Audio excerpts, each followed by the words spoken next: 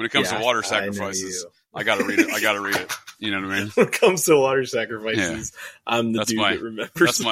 That's my wheelhouse. I gotta read that stuff. Deep in the foothills of Appalachia, directly from the #1 drug overdose death capital of America, two dudes discuss various conspiracy theory topics in a virtual campfire setting. You folks of the interwebs may find the conspiracy theories discussed to be unbelievable, but more and more people are finding these same conspiracy theories to be more fact than fiction. Plus, there is no way I can make this shit up. Welcome to Conspiracy Campfire, and thank you for joining me to get a little GCD.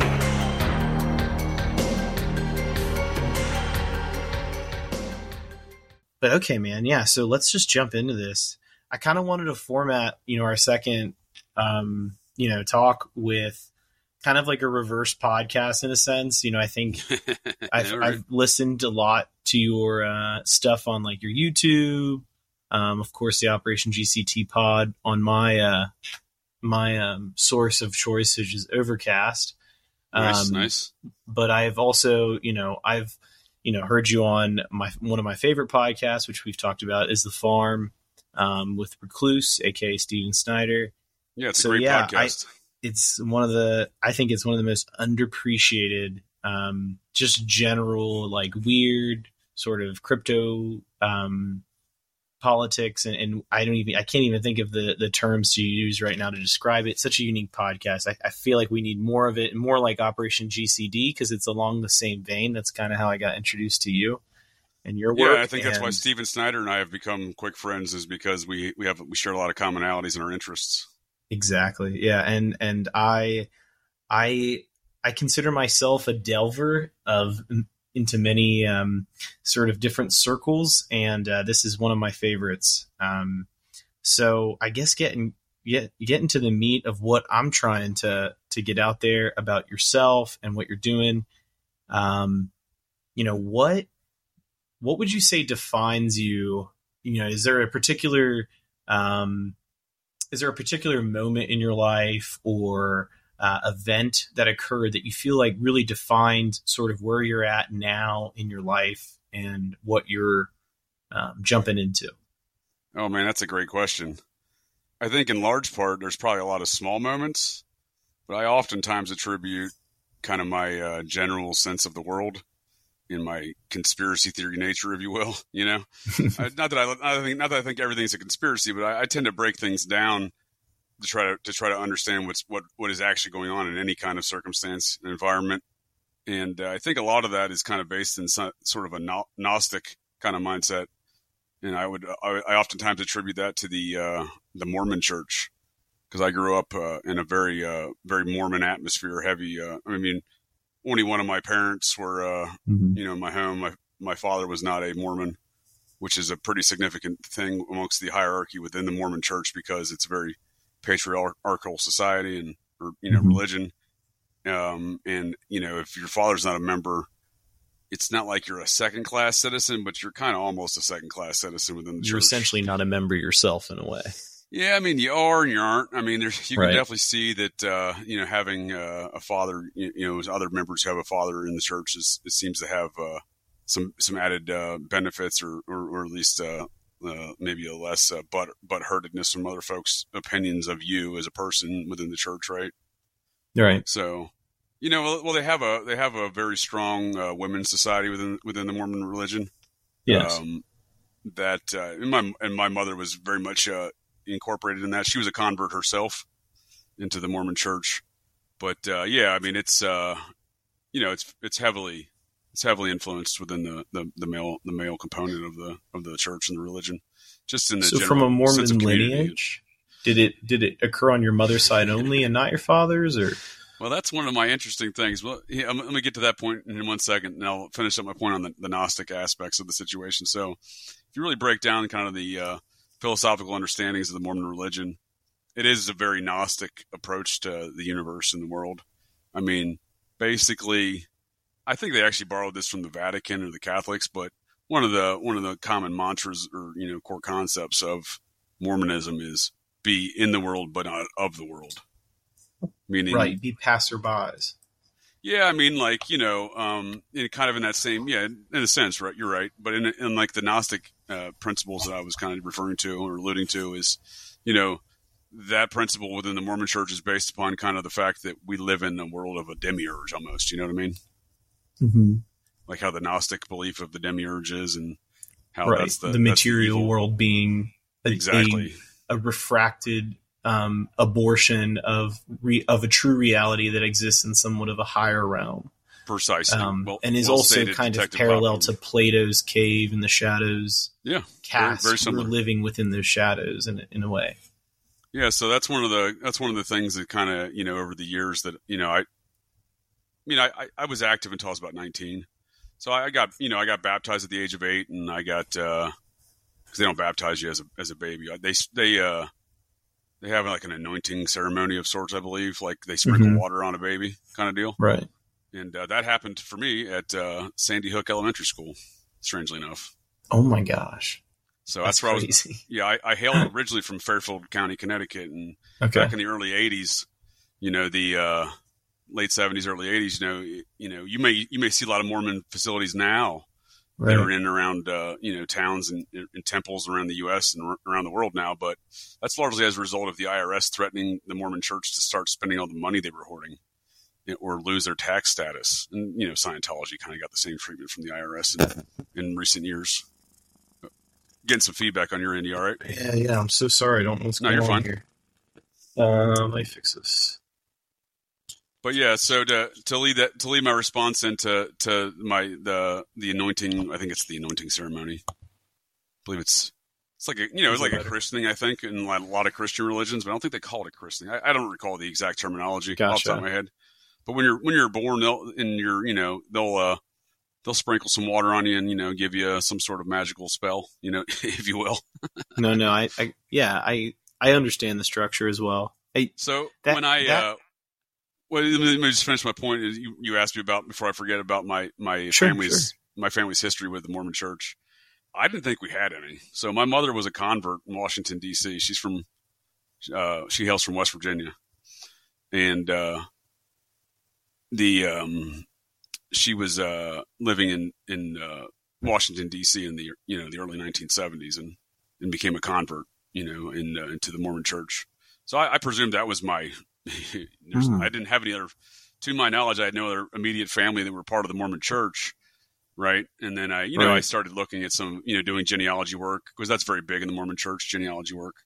Yeah. When I got more into that over about the last decade, and doing DNA tests, stuff like that, and trying to just better understand my genealogy, I discovered a significantly more ancestral and historical connections to the Mormon Church than I previously knew. So it all came back around lineage-wise, yeah. Oh yeah, I mean, I'll give you, before I get into some of that, real quick, I'll give you a quick note on one of my more famous kin that's part of Clan Vance, that he was also a Mormon, and that is fellow West Virginian Jack Dempsey, the legendary boxer Jack Dempsey. Nice. So he's also a descendant of that same man, Abner Vance, and Abner's a very interesting character because he's the progenitor of numerous individuals within the Hatfields and McCoys, including Devil Zan's Hatfield. That would have been Devil Zan's grandfather, and his mother, Devil Zan's mother, being a great aunt of mine, I believe. 3-4 times over.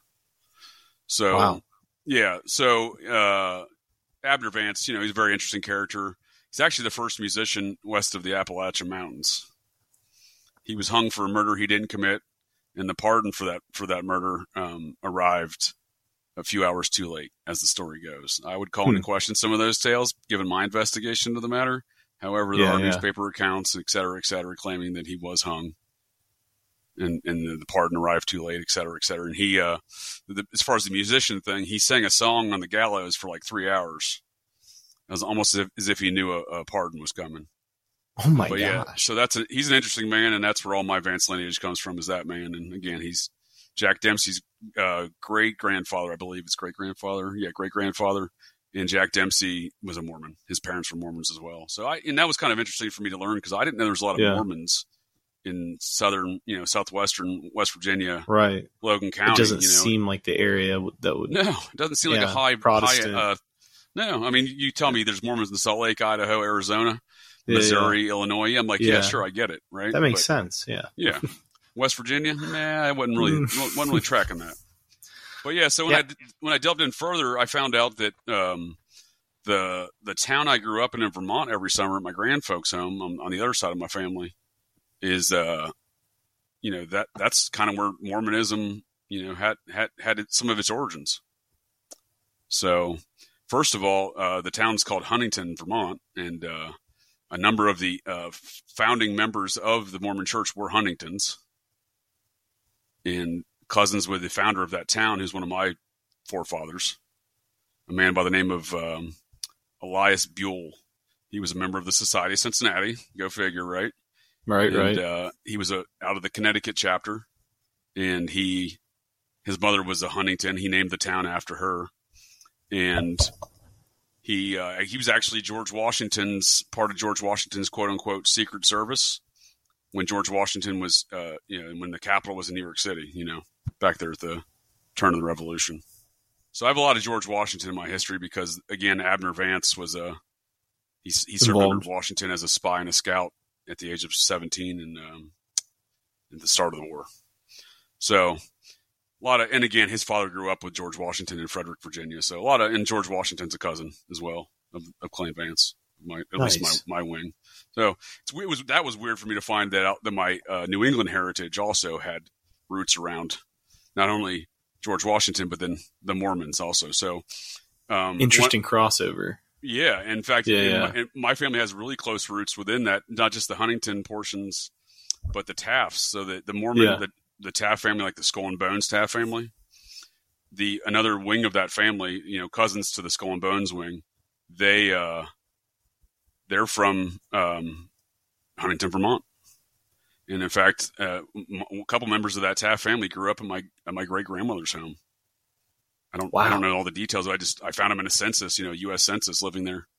I knew they were there. In Cincinnati, you have the Taft Theater, which is right next to the Masonic Lodge. Yep.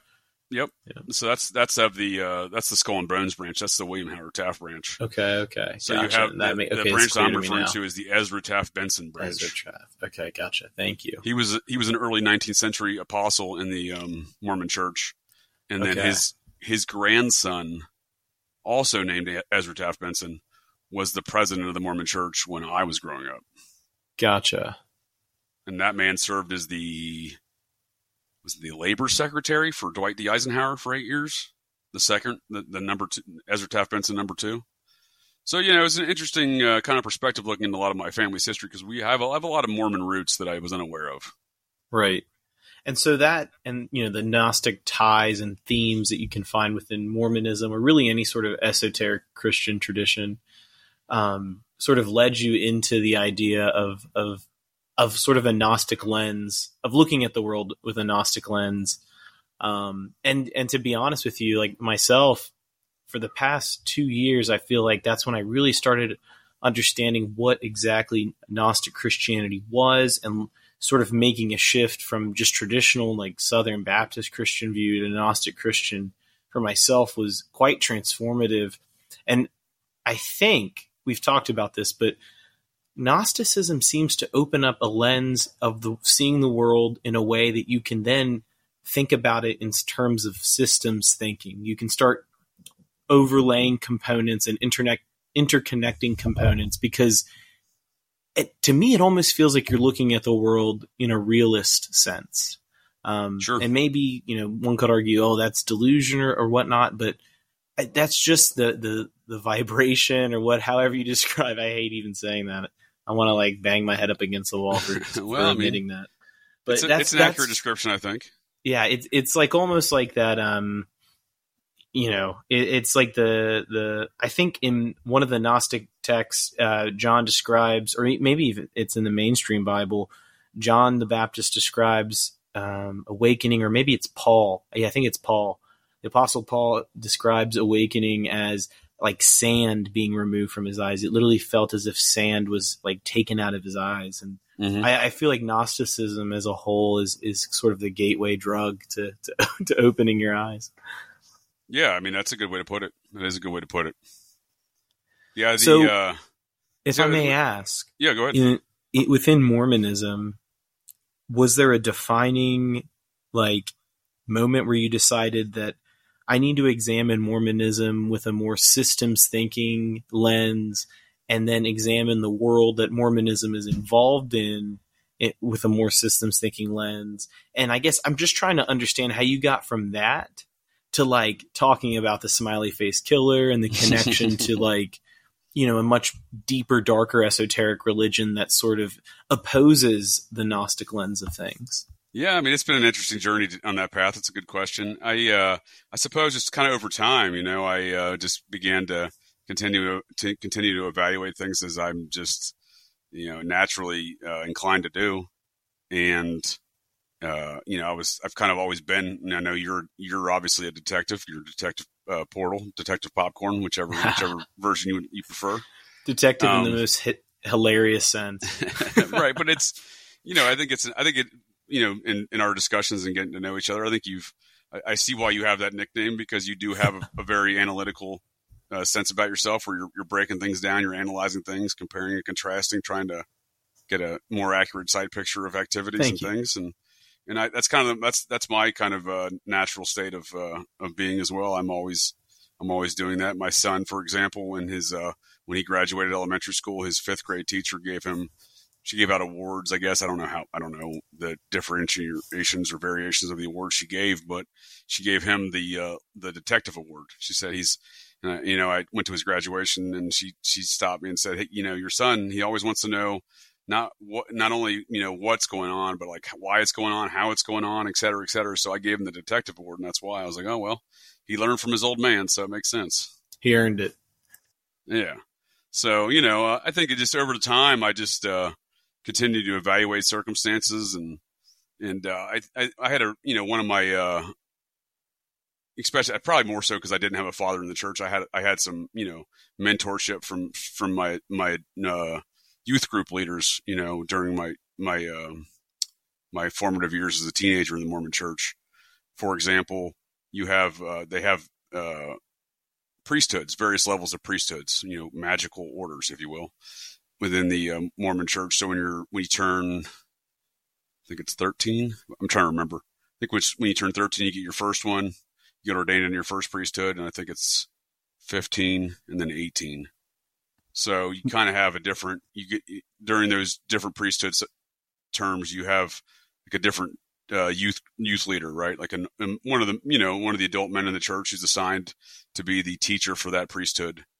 Right, a mentorship kind of. Yeah, and it's not just for 1 year; it's for the 2 years you're in that priesthood, and and then you get a new teacher, or mentor. So like a normal Sunday would be, you go to the everyone convenes within the main hall of the church for the sacrament service, which is like an hour and a half, and then you go to your priesthood session, and then you go to the mixed youth group session with the female contingent of your age group as well. But the males and females are broken up during that first hour-long session after sacrament, which is the priesthood session. So I had some really good mentors within that time that really instilled a lot of things in me regarding the way I look at the world and the way I process things. And one of them was a guy by the name of Dale Bradford, which was kind of funny. He's an interesting character. I think he's still around. He's getting along in years. He's probably about 80.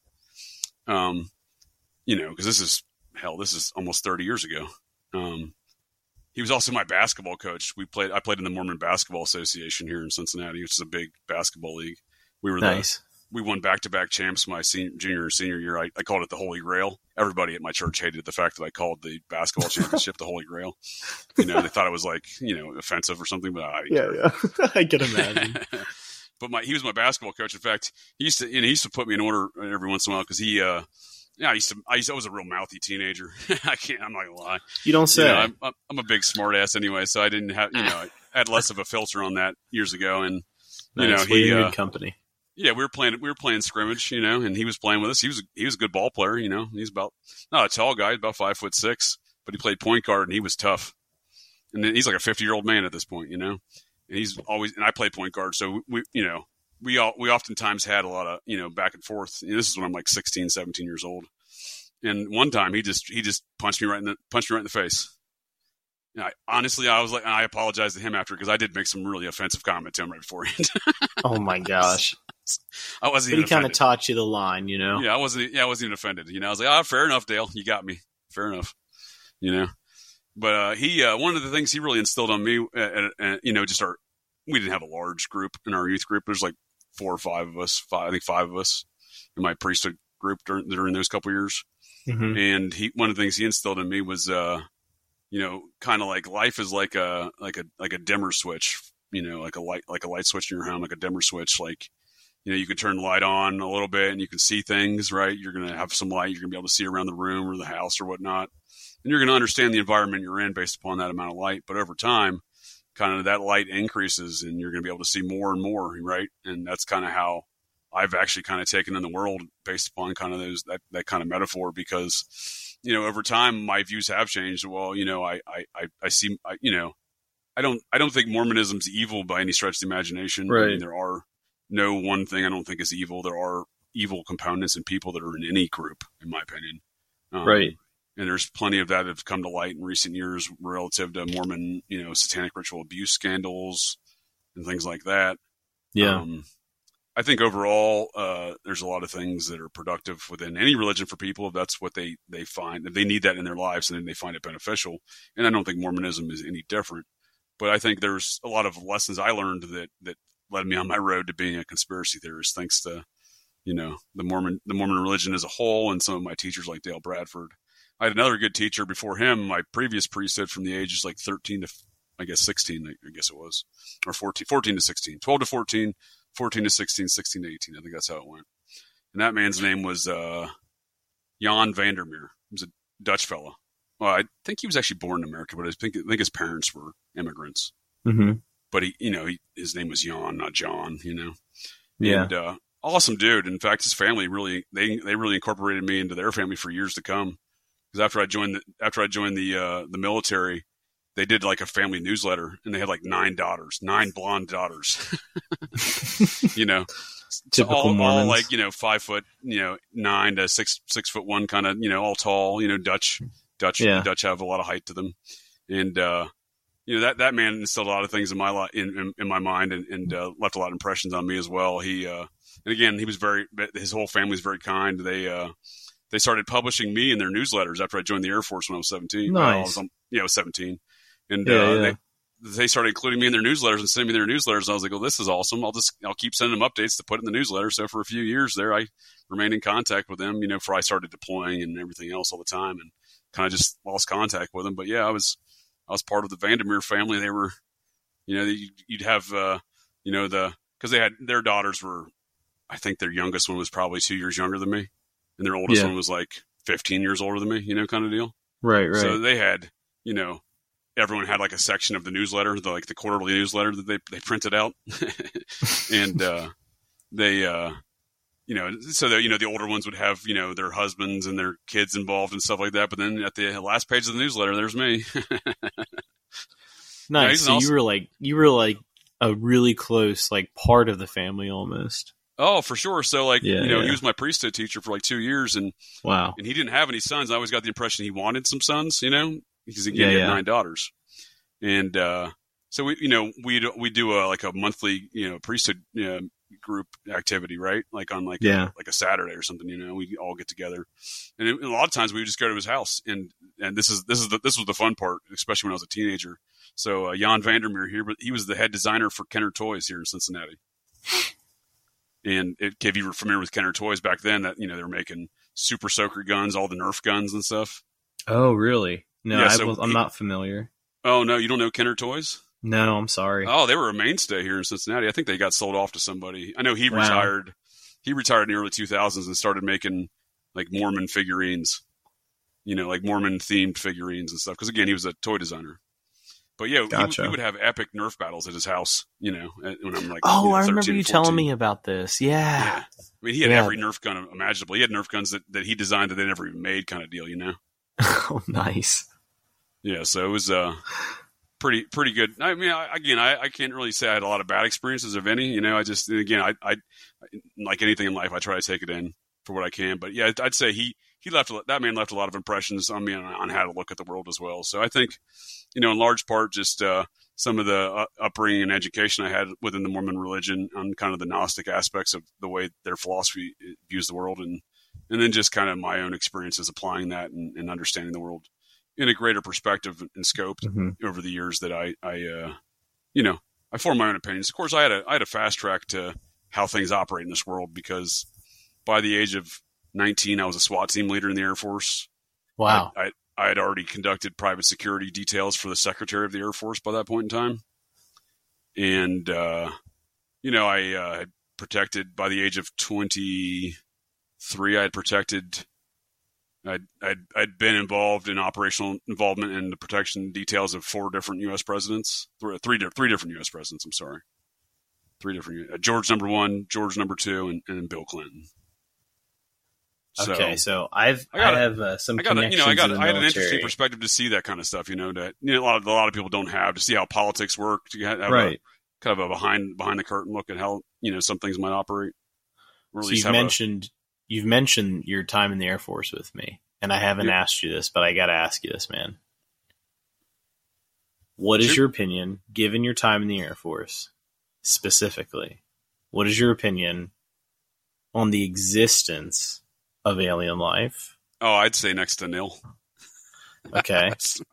And so that's my opinion, but your opinion along with that goes with, is there a tie, if any, to interdimensional, extraterrestrial, whatever you want to call it, life, and or Air Force technology, NASA, whatever you want to call it, DoD, deep state technology? And could we be at the precipice of a reveal of this? And is that bad?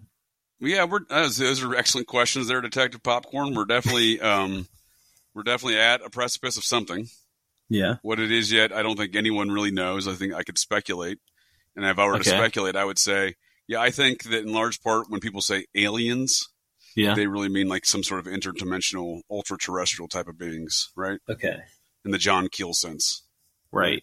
Ninth Tower, whatever they call it. Yeah, I mean, there's different variations of that concept, but I don't think they're coming from the planet system, Zebulon, to give you your Ancient Aliens reference before, or whatever, alleged, planetary system that exists outside of in quote unquote space. Right. But yeah, I do think that there are many things in this world that we don't fully understand as humanity or society, and I'm not saying past societies or past iterations of different the humanity of other societies, be it like I think what's the I'm drawing a blank, but the ancient Sumerians.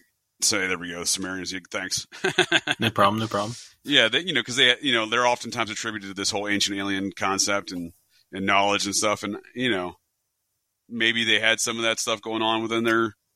There's a lot. I think there's a lot of dispute still in regards to some of those translations and whatnot. I think a lot of it gets kind of reformulated into modern day interpretations of things, and I think some of those modern day interpretations of things are very nut and bolts alien craft type of interpretations, and I don't have those kind of interpretations. You don't subscribe to that. No, I think a lot of that is psychological operations, intelligence agencies. Intentional misinformation, disinformation surrounding those activities.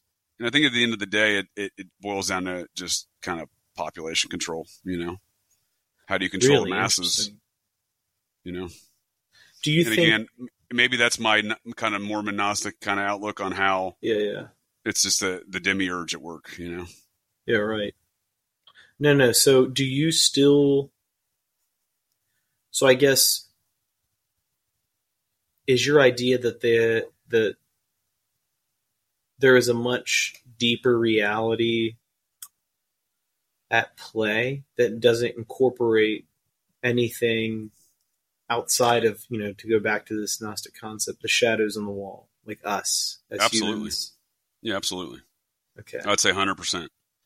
And I'll just, and I can answer that with some quick scientific perspective, and that being the light spectrum that we can pick up with our own senses or with our own eyesight, and then just the spectrum of activity around in the environment we're all in the universe that we can pick up and understand our senses, while we think humanity and humans are the most brilliant people that know and see and hear and everything, and it's not accurate. You know what I mean? Like you can only see so much of the available light spectrum. So, I believe things could easily exist in this world that we can't see because of that light, the limitations on our visions in relative to the light spectrum.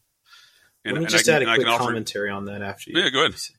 And then I want to bring it back to your continuation on that. It's the Torah, I think, and my source on this is a video series done in Esoterica on YouTube, the channel, done by Dr. Sledge. I can't think of his first name. Maybe it's Justin Sledge. Okay, I'm not familiar. It's a really great channel. I recommend anyone who's interested in, biblical or esoteric Christianity, esoteric Judaism, anything along those lines of Middle Eastern thought and philosophy. Check it out. But he talks about different ways that they try to control, or how rabbis essentially approach demons or demonology. Mm-hmm. And he talks about how there's actually like a spell or a recipe, however you want to describe it, in like a rabbinic text that says, if you want to see the demons as they look over us on the pit, then you have to take like a cat's, not a cat's feces, but it might be like a cat's, like the crust of a cat's eye or the crust of a dog's eye, and put it in your eyes. Oh, weird. And if you do that, you can see the demons as they look above us, and you'll be overwhelmed by the number and the propensity of them. But then they realize that you can see them, and it becomes a lot more dangerous.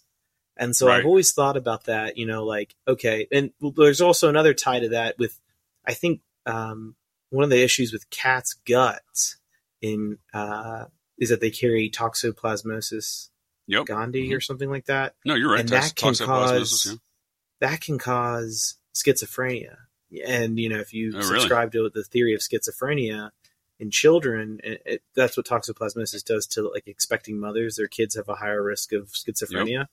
But if you look at that, like schizophrenia, you could be looking into different dimensions or be able to see a different spectrum. So I think there's a tie in there. You're onto something with that for sure, man. Yeah, and I think when you introduce things like entheogens or hallucinogens into your system, mm-hmm. Ingesting some of those drugs, I think that takes down the veil of that mm-hmm. the rest of the world that's not visible.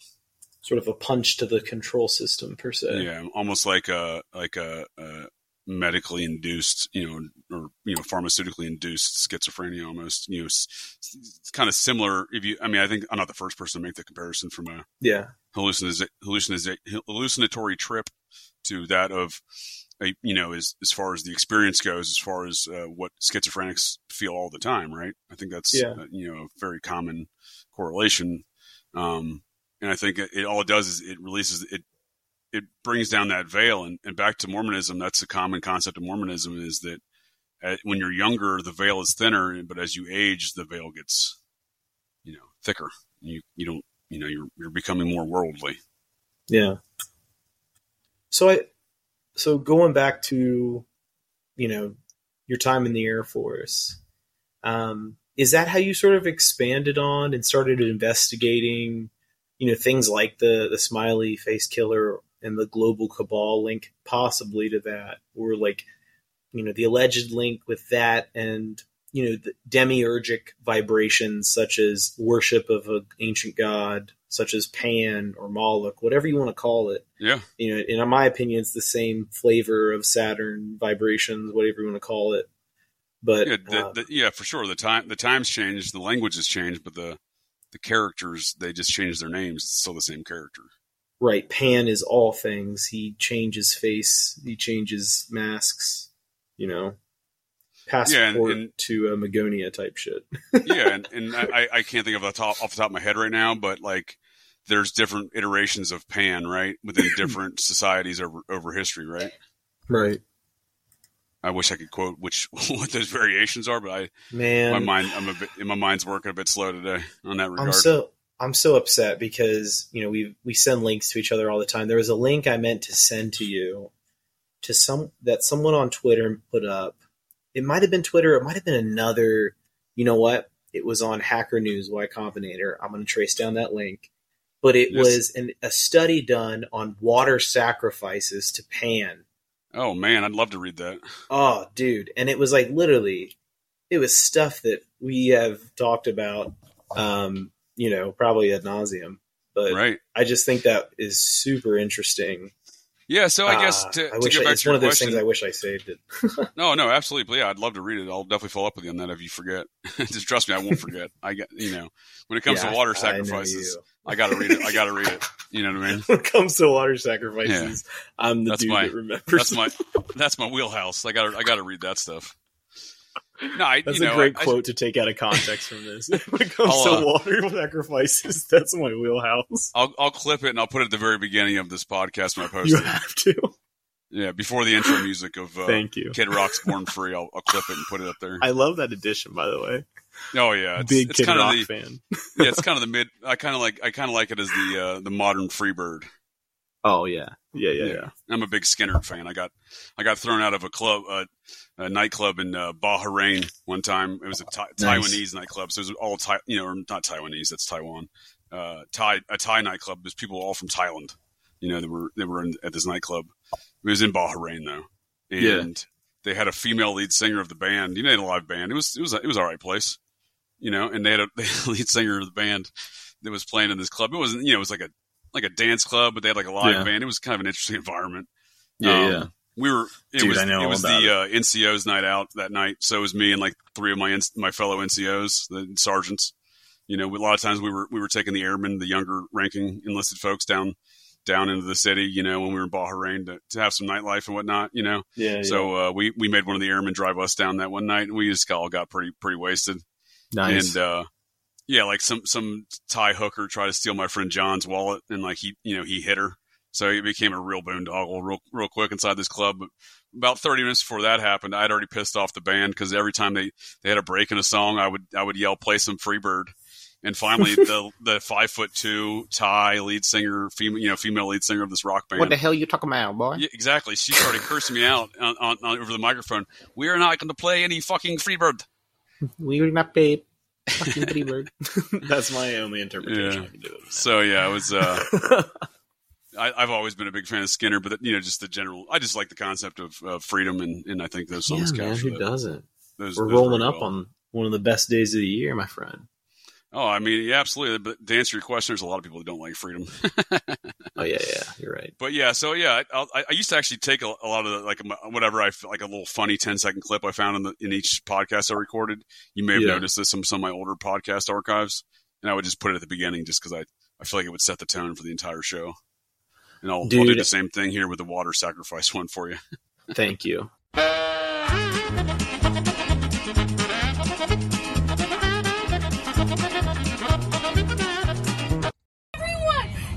Believe it or they cannot believe it. I don't give two fucks, but I am telling you right now, that motherfucker back there is not real.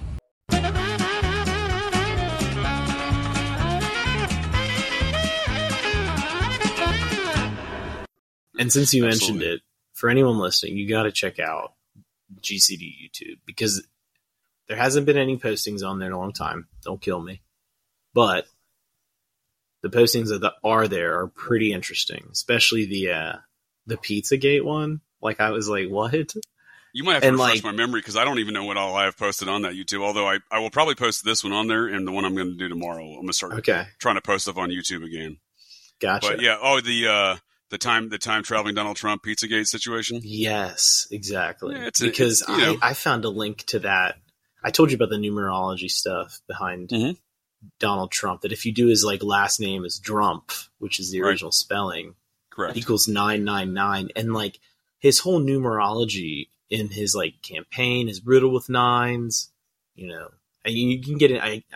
That's maybe the schizophrenia in me talking, but no, I mean it's good to ask questions, man. I mean, nothing gets solved unless questions are asked. You should know that as a detective. Well, and I think that blimp with the Trump thing on it, that has some. I need to write down my notes more often, but that has some connection to 9, and the whole Inglewood Lockhart connection ties in with what you're talking about on that YouTube video. People just need to look into that rabbit hole. They need to go into the Donald Trump time travel rabbit hole. Yeah, and I'll put a link in the description here of that from the YouTube video. But yeah, honestly, that YouTube video was simply a product of, I was cruising Reddit one day, you know what I mean? Yeah. And I saw that and I was like, no way. I was like, how is he using Anthony Weinergate and the very subsequent sentence Pizzagate, right, referencing them together as these disgusting situations? Right. How is he using that term Pizzagate in the proper capacity? Yeah. Years before it hit the the public mainstream mindset. And has he dropped hints? Yeah, I don't know. Is that a thing? Do I think time travel's real? I have no idea. What's that? Is he a wizard of memes? If you're a time traveler, you can implant, you essentially can incept reality if you're a time traveler. Sure. The movie Inception where they plant triggers to get people to make decisions and shit. No, you absolutely. could MK Ultra and incept reality.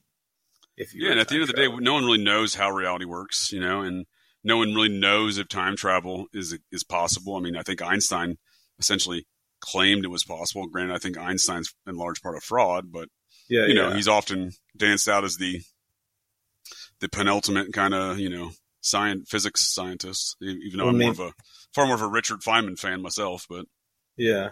I mean, I think they're both fake, in my opinion, scientists, but. Yeah, I mean, to the point. I'm just kidding. But to the point of knowing whether or not if Donald Trump's a time traveler, the reason why I didn't make that video because I was convinced Donald Trump was a time traveler. I made the video to ask the question. I mean, I am, but okay. I do a lot of things just to stir a conversation. Right. However, is it possible? I couldn't tell you it's not possible. If I did, it would simply be supposition on my part. And I guess he certainly knew something, right? He was talking about something in that clip, right? Just to take people through this rabbit hole very quickly, we'll start with the Operation GCD podcast YouTube channel. Essentially, Donald Trump posts a video, or he's doing an interview. Right. He mentions From his Anthony office. Weiner and Pizzagate, but this was done 3 years before Pizzagate actually even occurred. Right. And then a year after that, it was discovered. A total 4 years before it became a public consciousness event. You know what I mean? No, and for sure. Before the guy with the gun came into the pizza place threatening death, right? Absolutely. And it was kind of written off once those events transpired at the pizza shop there in DC with the whole, what I would assert was likely a fabricated psychological operation. Engineered psychological operation, that is. Yes. When that occurred, suddenly the narrative became, when everyone was referencing that clip of Donald Trump, when that started becoming more popular over time, as far as what is Donald Trump talking about here, when his Pizzagate comment, it got written off as that he ate lunch with Sarah Palin at a pizza shop in New York, and they used silverware to eat their pizza. That has no context to the statement that Donald Trump made. You know what I mean? It was dismissive, distractive statement. Exactly. Yeah, it's insert false narrative here. Right. So then to take you further into the rabbit hole, just a couple more steps, and then you can get into it a little bit more. Sure. There's another connection to Trump and his family with this old, Victorian era, I think, maybe earlier, maybe later. I don't fucking know. This guy named Inglewood Lockhart or Lockwood or something like that. Yeah, I think we're talking 1890s, I think. There we go. Thank you. 1890s. He comes out with a series of short stories and pamphlets. One called The Last President, which is about the president who serves as the last president of the United States. People like him, people hate him. And he's almost described as Donald Trump. You just got to read it. I'm not going to get into it because I simply can't remember. No, there's a lot of correlations. The Fifth Avenue large residence or whatever, and which is where Trump Tower is. The hero or the main character of the book is Barron Trump. That's his youngest son's name. And the young Barron. There's a lot of correlations going on there. It makes you wonder because again, that's not a very common name, Barron Trump. It's not right. You know what I mean? Not John and here's Smith, where it gets weirder. So then there's the Barron Trump thing. Inglewood, Lockwood, whatever his name is, Lockhart. I think it is actually Lockwood. I think. Okay, thank you, Lockwood. So the Lockwood author writes another book in addition to The Last President, which we just talked about, called Little Baron Trump's like Underworld Adventure or some shit like that. Something, I know, something to that regard. Fucked it up, but whatever. Yeah, no, So, it is like Little Baron Trump's something adventure though. So Little Baron Trump, he's like this little kid that's like a little boy genius. Think of him as like Agent Cody Banks or like fucking, I don't know. Goonies. Like there's like, he's like a repeated like template, or he might be the first of his archetype. But anyway, Little Baron Trump, he's like this boy genius. He's got a dog assistant that's also a dog genius. And he's led by his uncle, I think, or some sort of like mentor that doesn't molest him, who's called the Don. Which is weird, right? That's right. So Little Baron Trump, I forget what transpires, but he essentially has to go on an underworld. And this is where my intersections get crazy. So he goes underworld. He finds these people that are blind, but their hearts are like open. And it's just really weird and really strange. But there is a strange intersection with that detail there, with the people with their hearts open and shit, is that one, it's subterranean.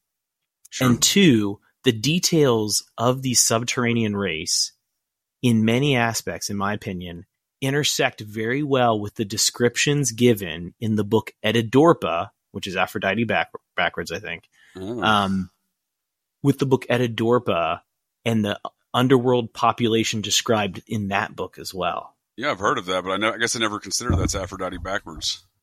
Yeah, that's I think I learned that from the Penny Row podcast. That's not pure knowledge from myself. No, fair enough, but that's still an interesting point. Yeah, certainly interesting. But yeah, so I've mentioned the Donald Trump stuff. It's just weird, like, and so like I think the argument in some circles is that with the influence of this book, you know, is there some multidimensional aspect there? Is there some time traveling aspect there? And like, there isn't any validity if you're just looking in the rabbit hole from that context. But if you add the context of Donald Trump's family, specifically his uncle, who I believe was tasked with retrieving documents and materials from Tesla's private laboratory after his death. John G. Trump. Yes. And that could have included some form of technology that was then maybe hidden for the Trumps only, and they control through that in some fashion. I think that's like the scope of the rabbit hole. Yeah, so there you go. Know. Yeah. So John, just to give you a couple more details on the John G. Trump aspect of that tale. So he was an esteemed MIT physicist professor. I want to say 30, 40 years there at MIT, Massachusetts Institute of Technology. And during World War II, he was brought into a U.S. Army program. It was of an intelligence nature to for I think for in excess of just this Nikola Tesla related activities. And that project, I believe, was called Project 87, maybe. Mm-hmm. And it wasn't even declassified for 40 years.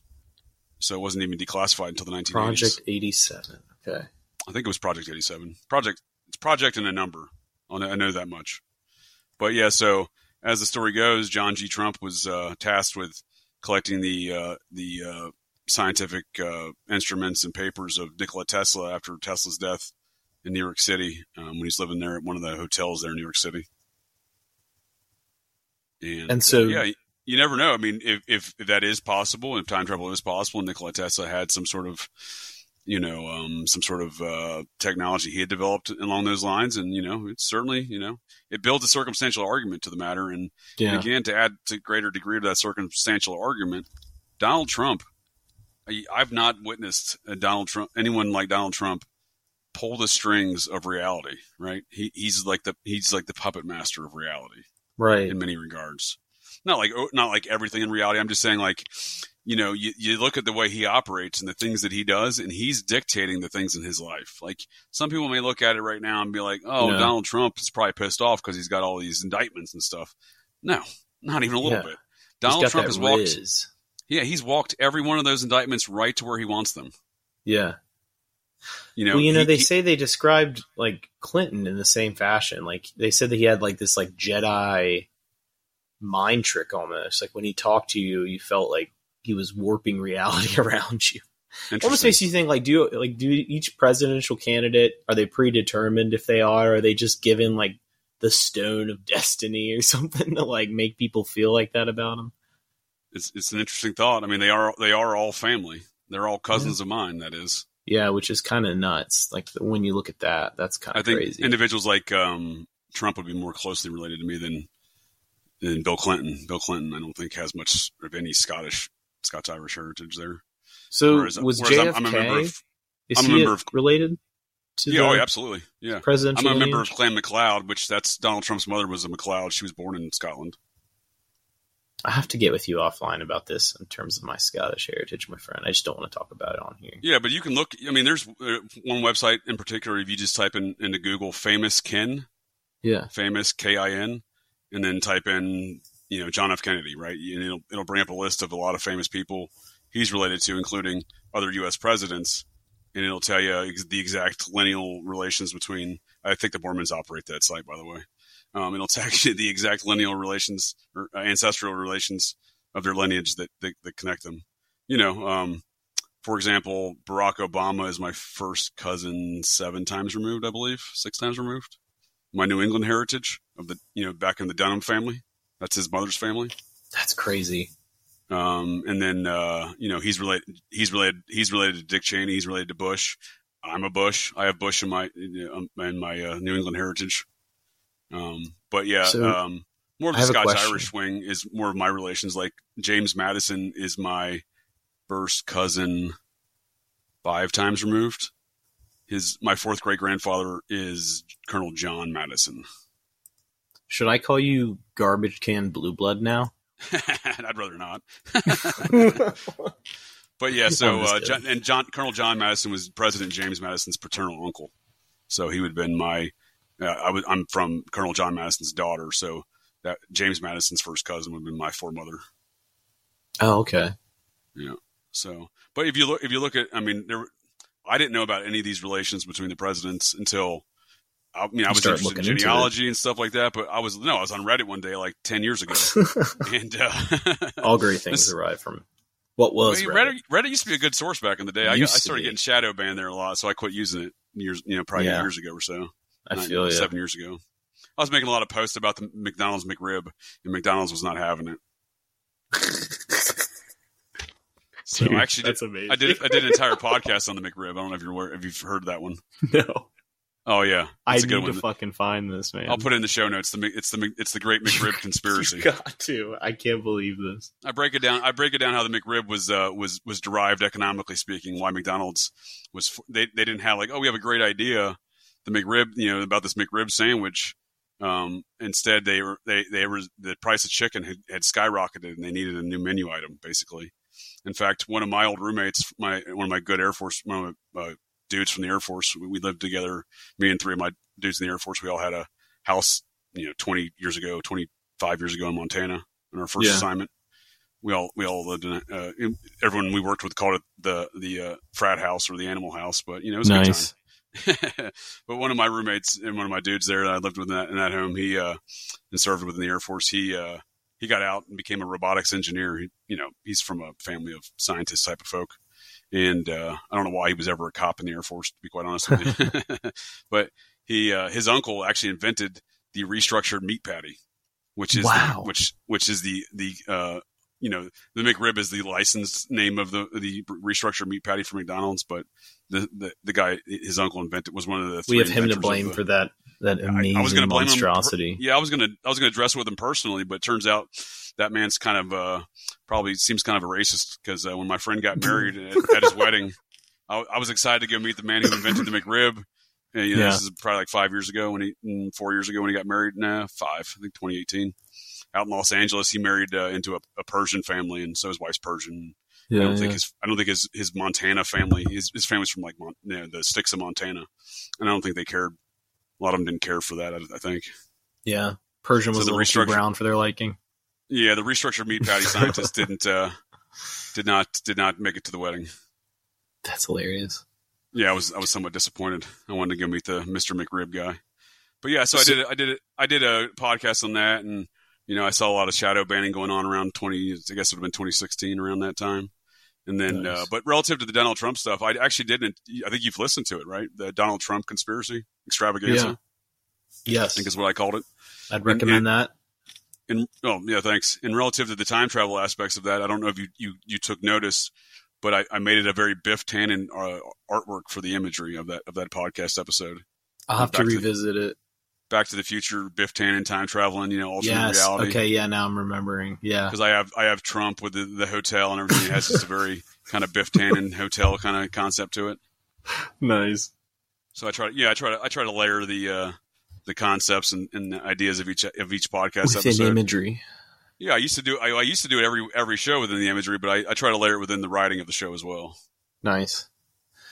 Well, just to recap, I'll include some of the links that I've referenced to some of the Lockhart or Lockwood stuff. Let's solve that. Which one is it? Because I don't really know. Is it Inglewood? Let's look it up. Hold on. I can't believe I didn't look Lockwood. It up. I'm awful with names, so. Me too. Oh, you're right. Wait, hold on. Let's see. Inglewood. Yeah. Lockwood. Ingersoll Lockwood. There we go. I was about to say, I'm like Ingersoll Lockwood. All right, that makes more sense. Yep, I'll include some of the Amazon links to those books. And, let me know if there's anything else that I touched on that you want me to get you some links to. Oh, the pan water sacrifice thing. I believe I saw that on Y Combinator. Yeah, for sure. Yeah, let me try to find that, and then I'll give you that. While you're looking for that, I'll answer your question how I kind of got into studying cults and human sacrifice in mounds. So I'm part Cherokee, which I've only recently discovered that in recent years through DNA tests. Didn't know that beforehand. A lot of things I found out in my DNA tests, including I'm third or fourth cousins with the second great granddaughter of Joseph Smith, a woman by the name of Kimberly Smith. I've never spoke to the woman. I just, I was looking at some of my cousins in the DNA database, and I was like, who are all these Smiths? And then she was the first Smith, and I Googled her email address from the DNA database, and the first pop-up on Google was a blog post of how she discovered she was the second great granddaughter of Joseph Smith, and it caused her to join the Mormon Church. So I thought that was kind of funny because I honestly probably would have had an opposite response to that as an adult, but to each their own. And but relative to the mounds, I mean, Mormons are very mound centric. I mean, the whole story of Mormonism is centered around a mound. Joseph Smith discovered the golden plates, which was which he allegedly transcribed into the Book of Mormon, in the other Mormon texts, the Doctrine and Covenants, the Pearl of Great Price, etc. He found that in a mound in upstate New York. So that's as the story goes, and that's the hill. It's called the Hill Cumorah. In fact, my priesthood teacher mentor from my later years there in my teenage years, that man I mentioned before that punched me in the face in the basketball scrimmage, Dale Bradford. He in recent years he was actually the regional kind of governor, if you will. It's called stake president, STAKE, but it's like a regional kind of like governor position within the Mormon hierarchy. He was the stake president in charge of Hill Cumorah. So I'm on my way to and from Vermont. My annual Mecca trip to Vermont every summer. I stopped through there to say hello a few years back. And that's the Mormonism has its origins in a mound, and just stemmed from there. It was the nucleus of your mound investigations. Yeah, that was a large part. And again, it just got more aggressive over the years. Like I said, finding out I was part Cherokee. Well, it was fairly significant Cherokee heritage. The Cherokee have their origin story in a mound, and that mound sits today there in Cherokee, North Carolina. In fact, if you go to the museum nearby the mound there in Cherokee, North Carolina, you can see my third great uncle's battle axe, a man by the name of Bob Bengay. I think it's Benji, Benge, but I like to call it Ben Gay. It's Ben Gay. Yeah, it's Ben Gay for sure. And Bob Bengay was an interesting character. So he became like the boogeyman of sorts. Like he was a pretty fierce warrior. He was actually eventually murdered around the Revolutionary times, and he was beheaded, and the people that killed him mailed his head to George Washington. I believe is how the story goes, because he was gay? No, I'm just kidding. Bob Bengay's brother-in-law was my apparent forefather, which was a close friend of George Washington, and he was the principal chief of the Cherokee, a man by the name of George Lowry. He was a Scotsman, Scottishman. by the name of Lowry. Obviously, his father was a ship captain, and his mother was a Cherokee, the daughter of a Cherokee chief. And that's within the Cherokee religion. It's not a patriarchal society; it's a matriarchal society. Yeah. So, the chiefs of the big tribes, the chiefs of the tribes is a result because their mother is Cherokee, and their mother, is the daughter of a chief. But yeah, Bob Bengay, Major George Lowry, principal chief of the Cherokee. He was a member of the Society of Cincinnati, close personal friend of George Washington. His brother-in-law was Bob Bengay. He married Bob's sister Lucy, and they were actually half British, half Cherokee. Wow. And then there's an Irish, some intermingling with the Cherokee and the Scots Irish in my lineage there in that part of my tree. But there's some things I want to touch on with that Scottish Cherokee connection in our next podcast. There's a lot there. Yeah, there's a lot there. Yes. It's still stuff I'm learning. I didn't even know it was really a thing. I think I touched on in our previous chat we had, but there's some interesting synchronicities there. You did mention today. I remember reading some stuff. You were mentioning was the Pale Giants or something like that, or and the Bledsoe family connections to that, their connections to the NASA, PSYOP, whatever is going on. It's just some interesting stuff. Yeah, so over time, I've just kind of always finding myself studying mounds, between Mormonism, Cherokee, the Society of Cincinnati, who are deeply ingrained in the mound stuff. And again, the Society of Cincinnati, I have an extensive network of people in my family tree, both in the past and present day, that are members of that society. So I don't know who they are necessarily. I can make some educated guesses within my immediate family, and I'm pretty sure I'd be spot on. However, they're not going to. No one's admitted that to me. You know what I mean? Yeah. I mean, I have conversations with people about it, but no one. Everyone's just like, these kind of glaze over it. You know what I mean? No one wants to talk about it. So I'm like, I don't push the subject. I just bring it up again later. So everywhere I look over time, that's kind of where I get into mounds. And then when I'm studying mounds, Mormonism's kind of a cult, and, it has its origins in ceremonial magic, right?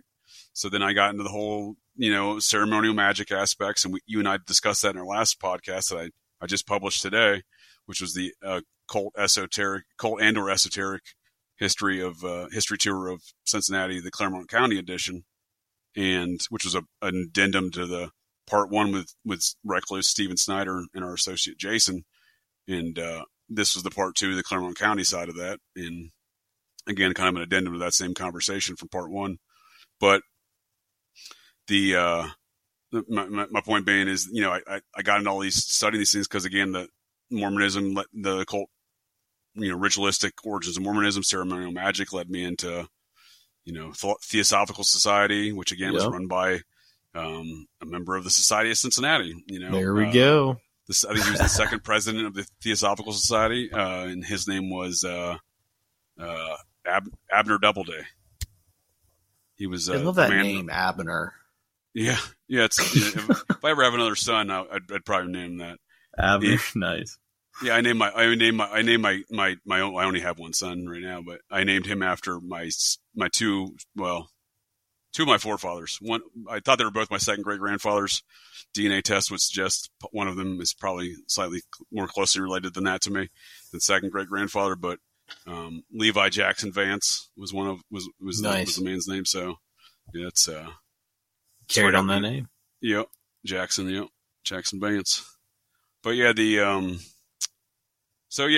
studying the Theosophical, again. So I'm looking at ceremonial magic, and I'm coming back to the Society of Cincinnati again with Abner Doubleday, and Abner Doubleday is the man who allegedly invented baseball, the game of baseball. He's often credited with the invention of baseball, and if you look at the game of baseball, what's it focused around?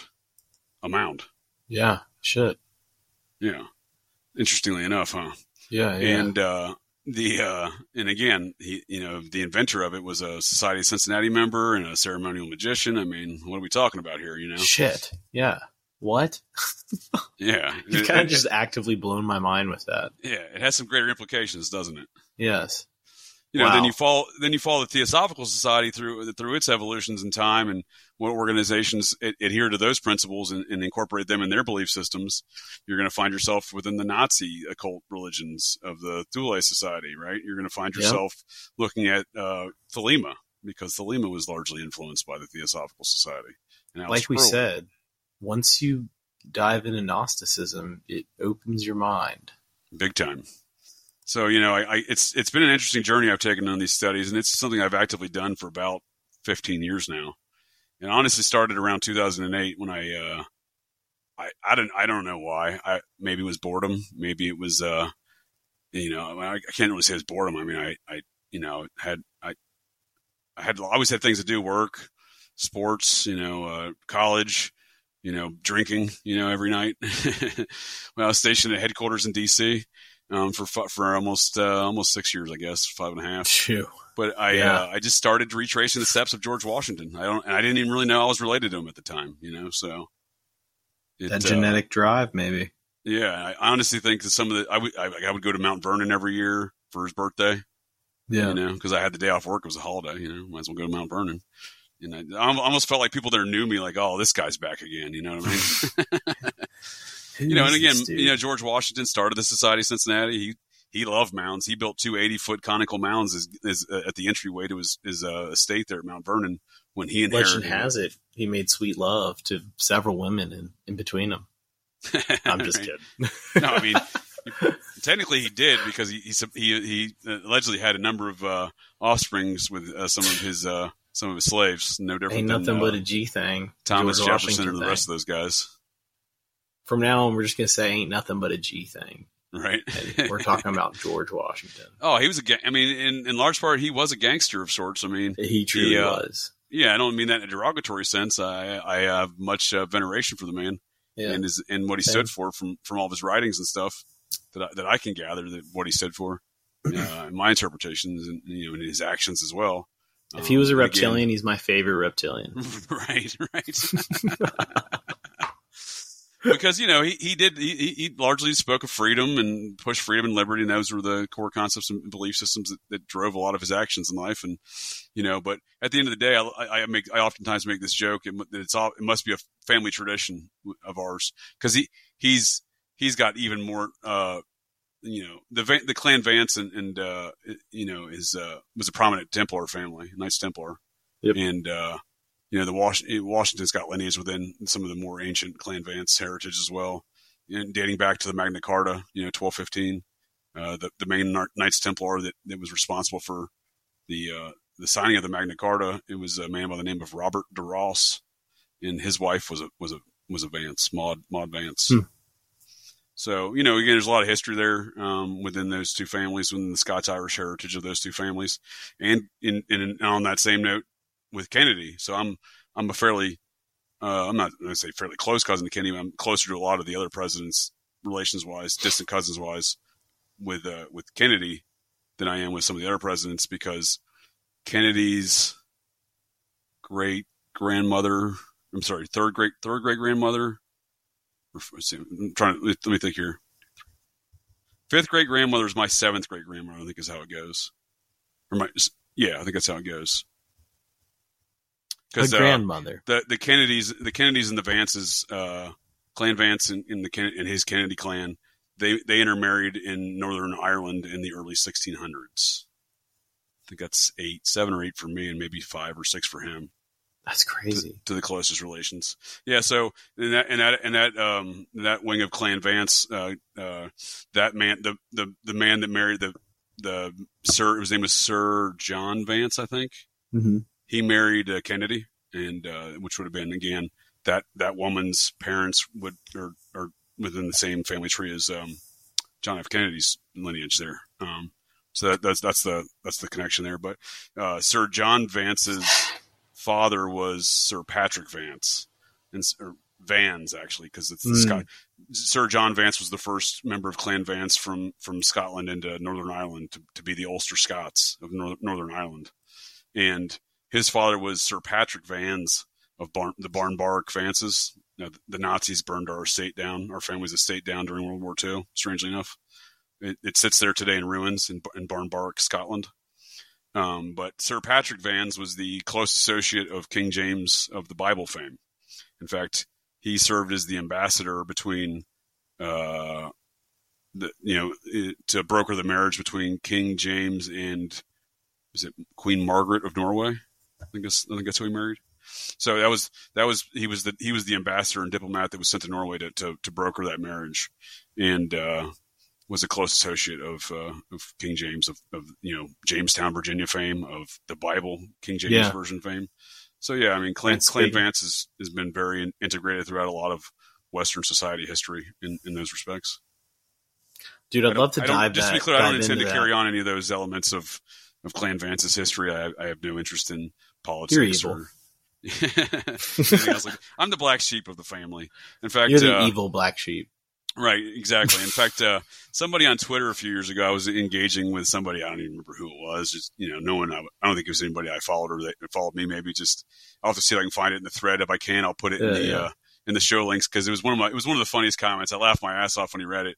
I think it was my bootleg producer was talking to somebody and incorporated me into the conversation. Darren the Brit was incorporating me into the conversation, and I believe the person concluded that I was the black sheep of the Illuminati or something like that. I was like, all right. That's a funny comment, but I don't put any validity to this. But, yeah, I mean, you look at all these presidents, though, like, it is a good question. Why is it that every U.S. president has been related to each other? Dude. Reptilian. Right?